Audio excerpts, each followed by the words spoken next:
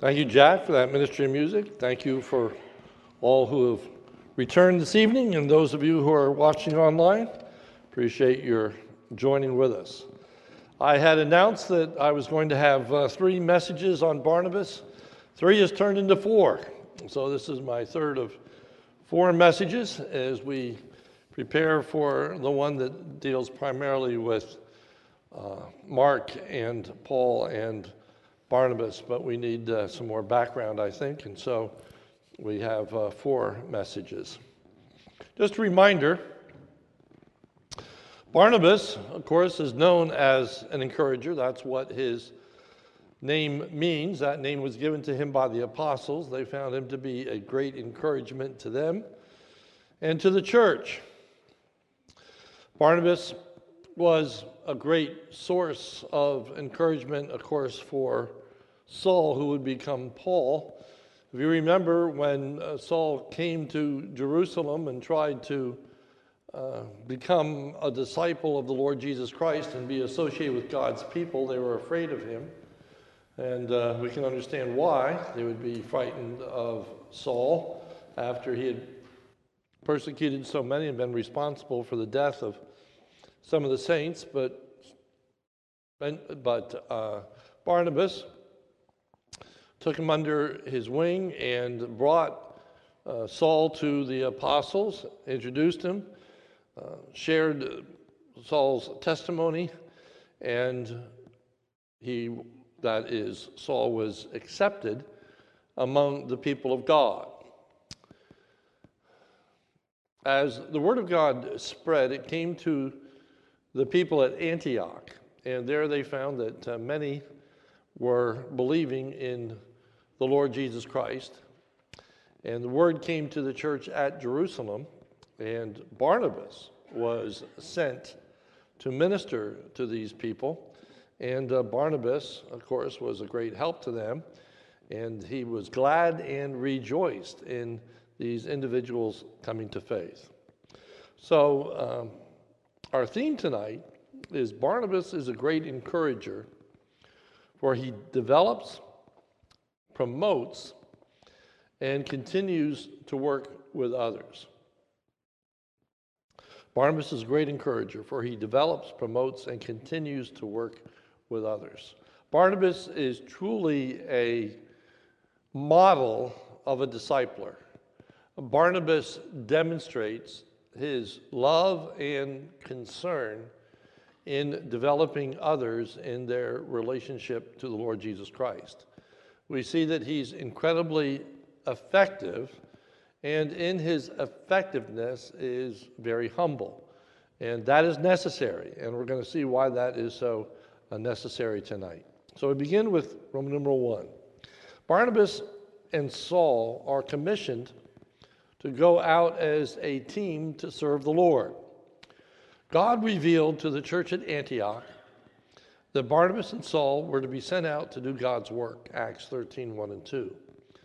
Now there were in the church at Antioch prophets and teachers.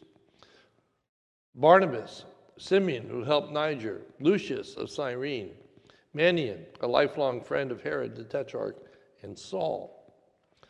While they were worshiping the Lord and fasting, the Holy Spirit said, "Set apart for me Barnabas and Saul for the work to which I have called them."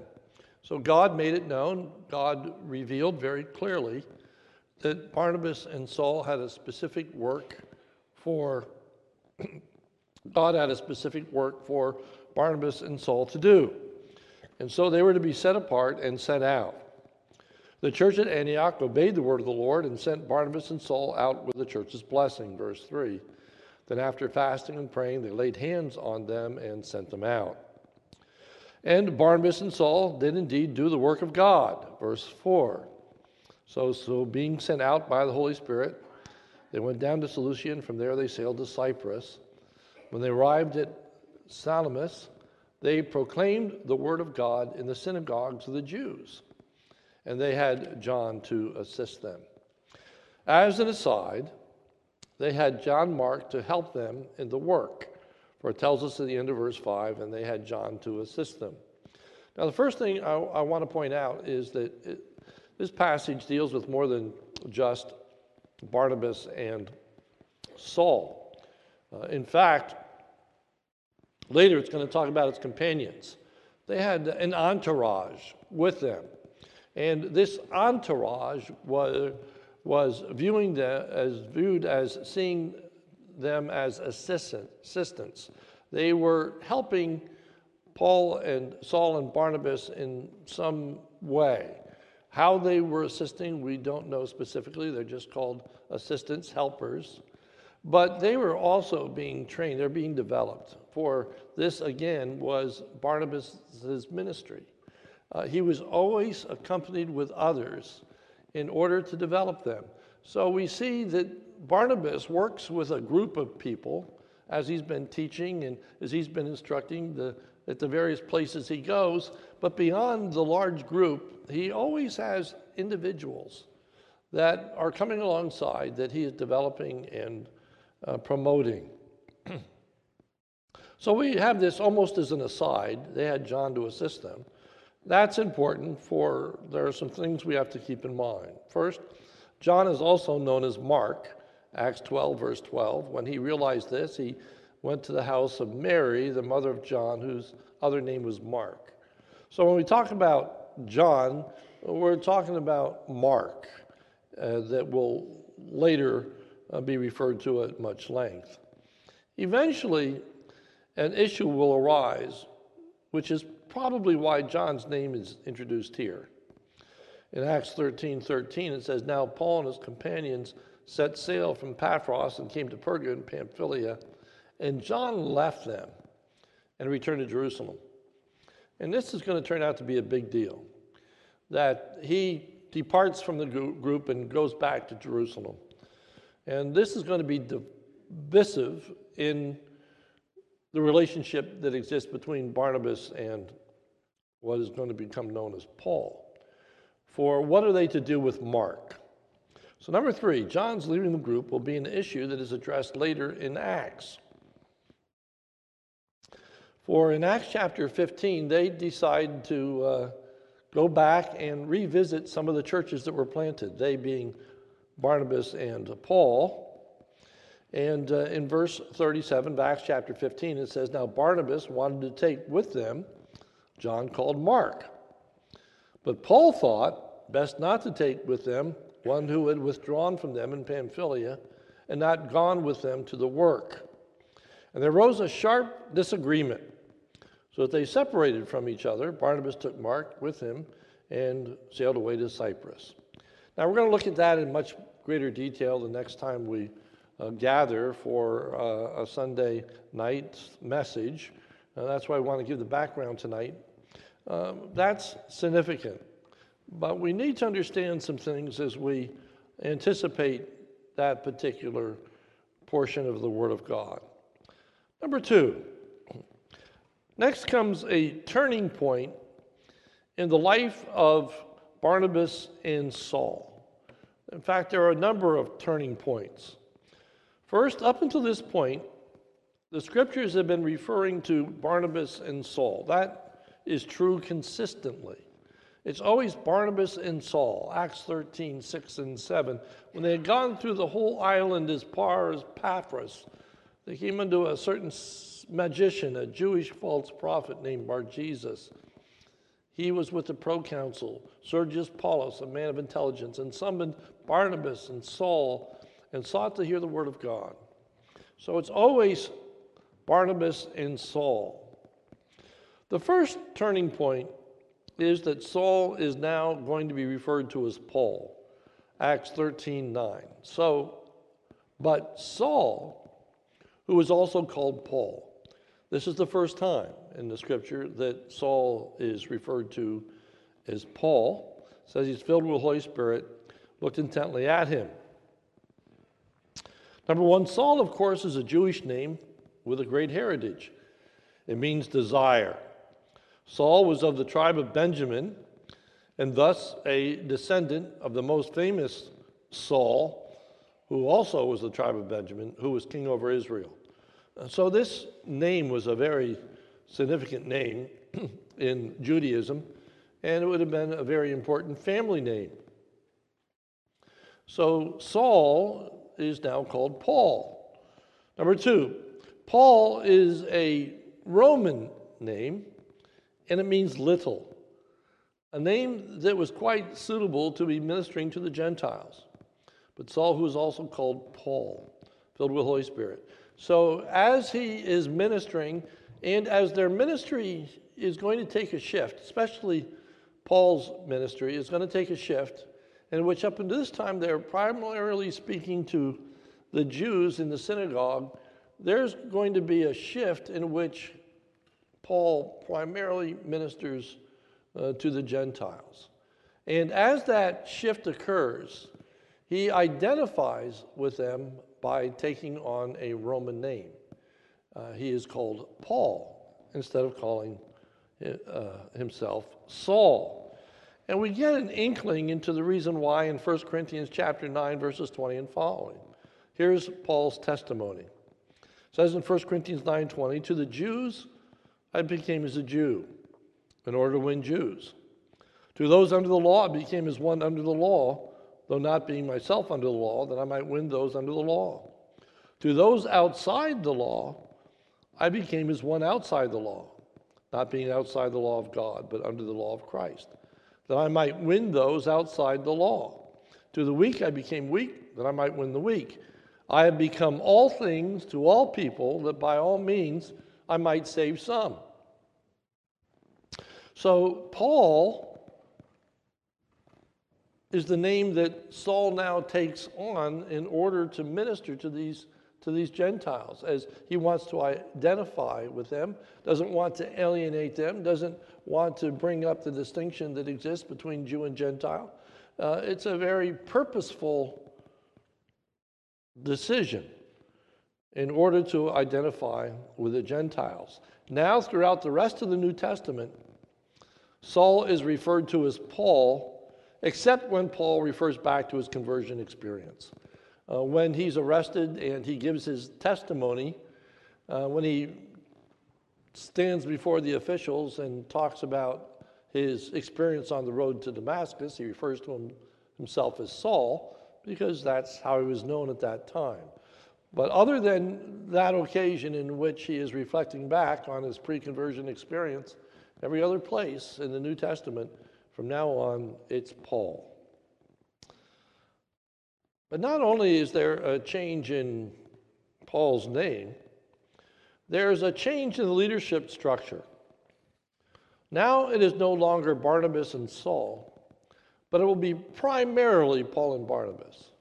There is another occasion in which it's Barnabas and Saul, but Paul, but predominantly, other than one, perhaps two occasions at most, it's always Paul and Barnabas. Up until this point, it's Saul and Barnabas. There's no question that Barnabas is in charge, but now Paul takes charge. Verse 13, now Paul and his companions set sail from Paphos. You can see it's now Paul and his companions, and by the way, Barnabas is with him. Verse 44, the next Sabbath, almost the whole city gathered to hear the word of the Lord. But when the Jews saw the crowds, they were filled with jealousy and began to contradict what was spoken by Paul, reviling him. Verse 46, and Paul and Barnabas spoke out boldly, saying, so they're still together, but Paul is the leader. Verse 49, and the word of the Lord was spreading throughout the whole region, but the Jews incited the devout women of high standing, and the leading men of the city stirred up persecution against Paul and Barnabas. I'm just showing you that it's Paul and Barnabas, Paul and Barnabas, Paul and Barnabas. There's this change in leadership in which, previous to that, Barnabas is in charge. So we can see how Barnabas is promoting Paul and how he is very comfortable with the fact that Paul is increasing and Barnabas is decreasing. It's the same kind of spirit that existed between John the Baptist and Jesus. And if you remember, the disciples of John the Baptist were offended at the way in which the disciples were no longer following John the Baptist, but following Jesus. And they saw that as an affront to John the Baptist. And John the Baptist said, he must increase and I must decrease. Well, it's that spirit of which Barnabas recognized that Paul must increase and he must decrease. That's a model encourager. D, there's also a change in the teaching ministry of Paul and Barnabas. Initially, Barnabas had been the primary teacher with Saul as his helper. Going back to Acts chapter 11, when the Word of God first came to Antioch, Acts chapter 11, verse 22, the report of this came to the ears of the church in Jerusalem, and they sent Barnabas to Antioch. When he came and saw the grace of God, he was glad, and he exhorted them all to remain faithful to the Lord with steadfast promise. Barnabas was quite capable as a teacher and as a leader. Verse 24, for he was a good man, full of the Holy Spirit and of faith, and a great many people were added to the Lord. But because so many people came to faith, he, that is Barnabas, needed help. Verse 25. So Barnabas went to Tarsus to look for Saul. Now, at this point, and we're looking at retroactively, Saul has been effectual in Jerusalem, but he has been experiencing hardship and difficulty, and they sent him home to Tarsus. Well, Barnabas goes to Tarsus looking for Saul. Verse 26, and when he found him, he brought him to Antioch. For a whole year, they met with the church and taught a great many people. And in Antioch, the disciples were first called Christians.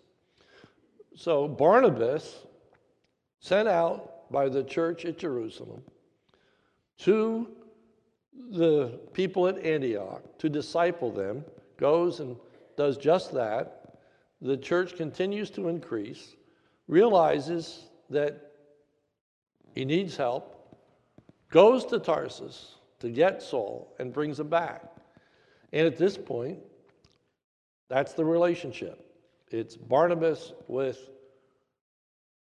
Saul as his helper, Barnabas doing the primary teaching. Later, Barnabas and Saul become equals in the teaching ministry. Acts 14:1. Now at Iconium, they entered together into the Jewish synagogue and spoke in such a way that a great number of both Jews and Greeks believed. And so they were team teachers, co-equals, if you will. Eventually, Paul becomes the primary teacher of the Word of God, and Barnabas becomes secondary. So the roles switch. It moves from Barnabas with Saul as a helper to Barnabas and Paul to now Paul and Barnabas with Paul the primary teacher and Barnabas as the secondary teacher.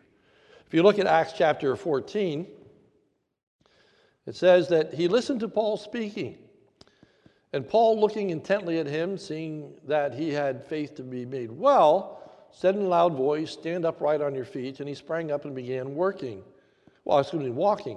And when the crowds saw what Paul had done, they lifted up their voices, saying in Lycaonian, "The gods have come down to us in likeness of men." Barnabas they called Zeus, and Paul Hermes, because he was the chief speaker. The he is referring to Paul. So the one they called Zeus, the other they called Hermes, because Paul was the primary teacher. Nevertheless, Barnabas is still viewed with great honor and distinction. But when the apostles, Barnabas and Paul, heard of it. Now here in Acts chapter 14, verse 14, Barnabas is referred to as an apostle. That is very unique. we always refer to the Apostle Paul. But here, Barnabas is referred to as an apostle. It shows the regard they had for him. An apostle literally means sent one. Sent one. And so the word apostle is used in both a technical and non-technical sense in the Word of God. There are many words like that in the New Testament. The word elder is used in a technical sense for a position in a church. It's also used in a generic sense in terms of a person of older age and one who is respected and looked up to. So an elder can be an elderly person, or an elder can be a person that carries a duty or responsibility. The same is true of a deacon. The word deacon simply means servant. So there are those that are referred to as a servant. Those people have a servant attitude and work and do the work of the Lord. But a deacon is also an office in the Word of God. And so there are deacons who hold a particular office or responsibility. As I say, you find that with many, many New Testament words. And so while the Apostle Paul is one of the 12 apostles, of which Barnabas is not, nevertheless, Barnabas is a sent one. And we saw that earlier when he was sent out by the Holy Spirit along with Saul to do the work. My point is, Barnabas was no slouch.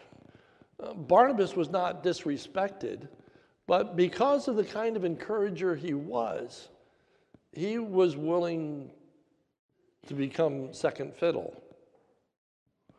He was willing to decrease in order that Paul, could increase, could use his gifts, could develop those gifts, and shine in those gifts. And you see, that's what you want in an encourager, a person who is not jealous of other people's success, in fact, work towards it. That want to see other people succeed, to want to see other people take their place, to want to see them promoted in the kingdom for the kingdom's sake. Barnabas is a wonderful encourager in that sense. Paul, as the new leader and primary spokesman of the group, will also encounter the greatest opposition, Acts 14, 19, and 20. But Jews came from Antioch and Iconium, and having persuaded the crowds, they stoned Paul and dragged him out of the city, supposing that he was dead. But when the disciples gathered about him, he rose up and entered the city, and on the next day he went on with Barnabas to Derbe. I'm pointing out here that Paul is stoned, Barnabas is not. And the reason Paul is stoned and Barnabas is not is because right now he's the face of the ministry. Right now, Paul is the one who's doing the primary speaking. So he gets the primary grief. All right, that's pretty normal. Whoever's the leader is going to get the praise, and they're also going to get the grief. Well, here it is, and Paul is stoned. Barnabas is not. But Barnabas isn't afraid. It's not because he's holding back. It's simply because he's no longer viewed in the same way that Paul is viewed. But together the next day they set sail. Number 3, Paul and Barnabas continue to minister together as a team quite effectively. They are both preaching, Acts 14:21, when they had preached the gospel. Notice not just Paul. Paul and Barnabas are preaching. Again, it was primary Barnabas, secondary Paul. Now it's primarily Paul, secondary Barnabas, but they're both still preaching. They're both working together. They are both exercising authority over the church. And when they had appointed elders. So even though the leadership has switched from primarily Paul to Barnabas, yet Barnabas isn't placed on a shelf either. He's referred to, he's involved in the decision-making process, so Paul and Barnabas appoint elders. And see, they are both giving a report to the church at Antioch. Acts 14:24. And when they passed through Pisidia and came to Pamphylia, and when they had spoken the word in Perga, they went down to Atlanta, and from there they, notice all the pronouns, they. Acts 14:26. From there they sailed to Antioch, where they had been commended to the grace of God for the work that they had fulfilled. And the they is Paul and Barnabas. Verse 27. And when they arrived and gathered the church together, they declared all that God had done with them. Again, the plural pronouns. And they remained no little time with the disciples. Acts 15:1. But some men came down from Judea and were teaching the brothers, unless you are circumcised according to the custom of Moses, you cannot be served.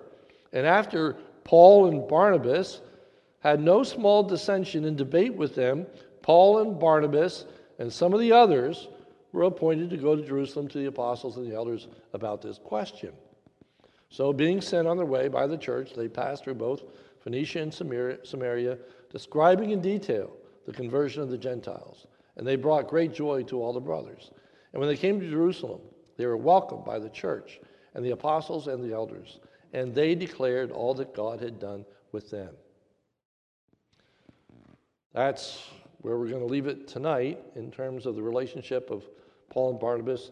We'll see what happens when they have to deal with Mark. Conclusion. A good encourager ministers both to groups and to individuals.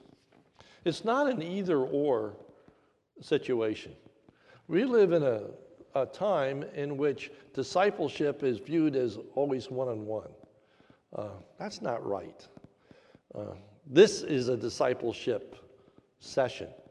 This is a time when we're gathering to hear about the Lord and to be instructed and taught and helped and developed. It is done both corporately and it's done individually. It's not an either-or situation. So we should always be working with groups, but there also ought to be a few people that we are taking aside and trying to develop more fully. People that God has called to do the work of God. And so we need to develop them. We need to give them opportunities. We need to give them chances. We need to give them instruction. So be a great encourager, continues to develop, promote, and work with others. So in this relationship, Barnabas is working to develop Paul's skills. And it should be noted that Paul does mature in his faith. Paul does develop in his skills. And Paul does become a better teacher as a result of working with Barnabas. Barnabas plays an important role. It also is clear that the potential is far greater in Paul than it was in Barnabas. Even though Barnabas was a fine teacher, he's going to be surpassed by Paul. And that's what you always hope.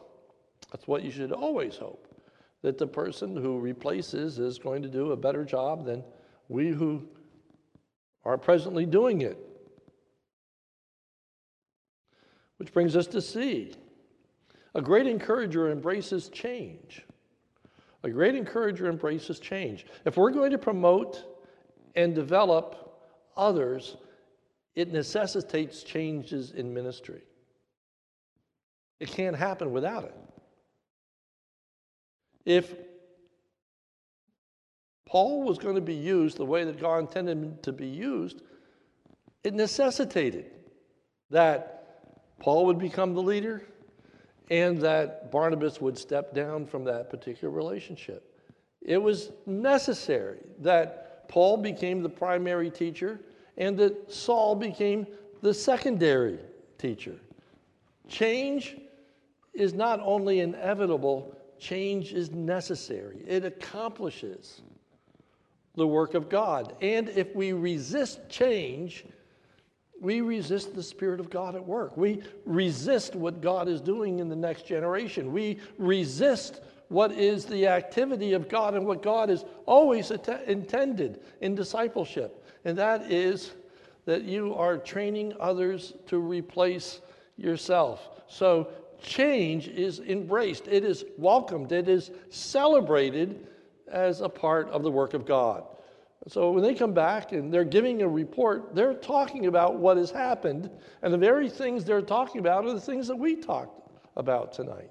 They're explaining what has occurred and what has happened in their relationship and how this work has gone forward and prospered as a result. Which brings us to D. A great encourager recognizes and rejoices in what God is doing. Barnabas is not upset.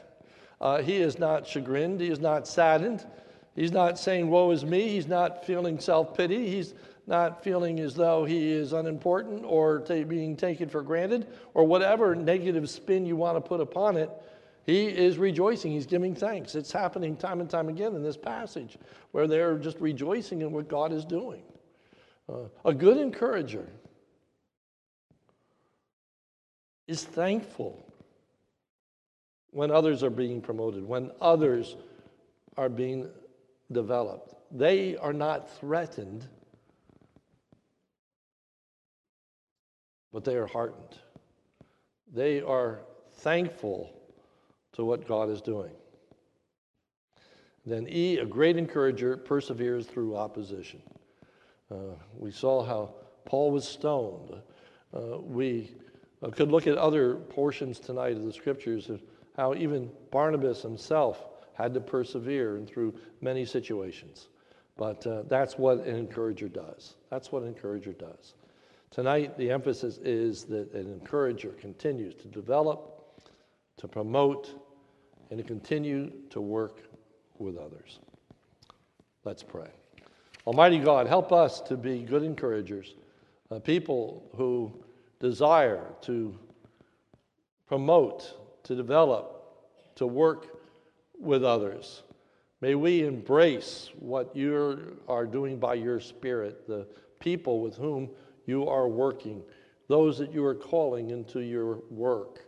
Lord, may we rejoice in what you are doing, and may we desire to assist and to be a help and a benefit both to individuals and to the church at large. For Paul, of course, is going to be a great blessing to the people of God, to the entire church.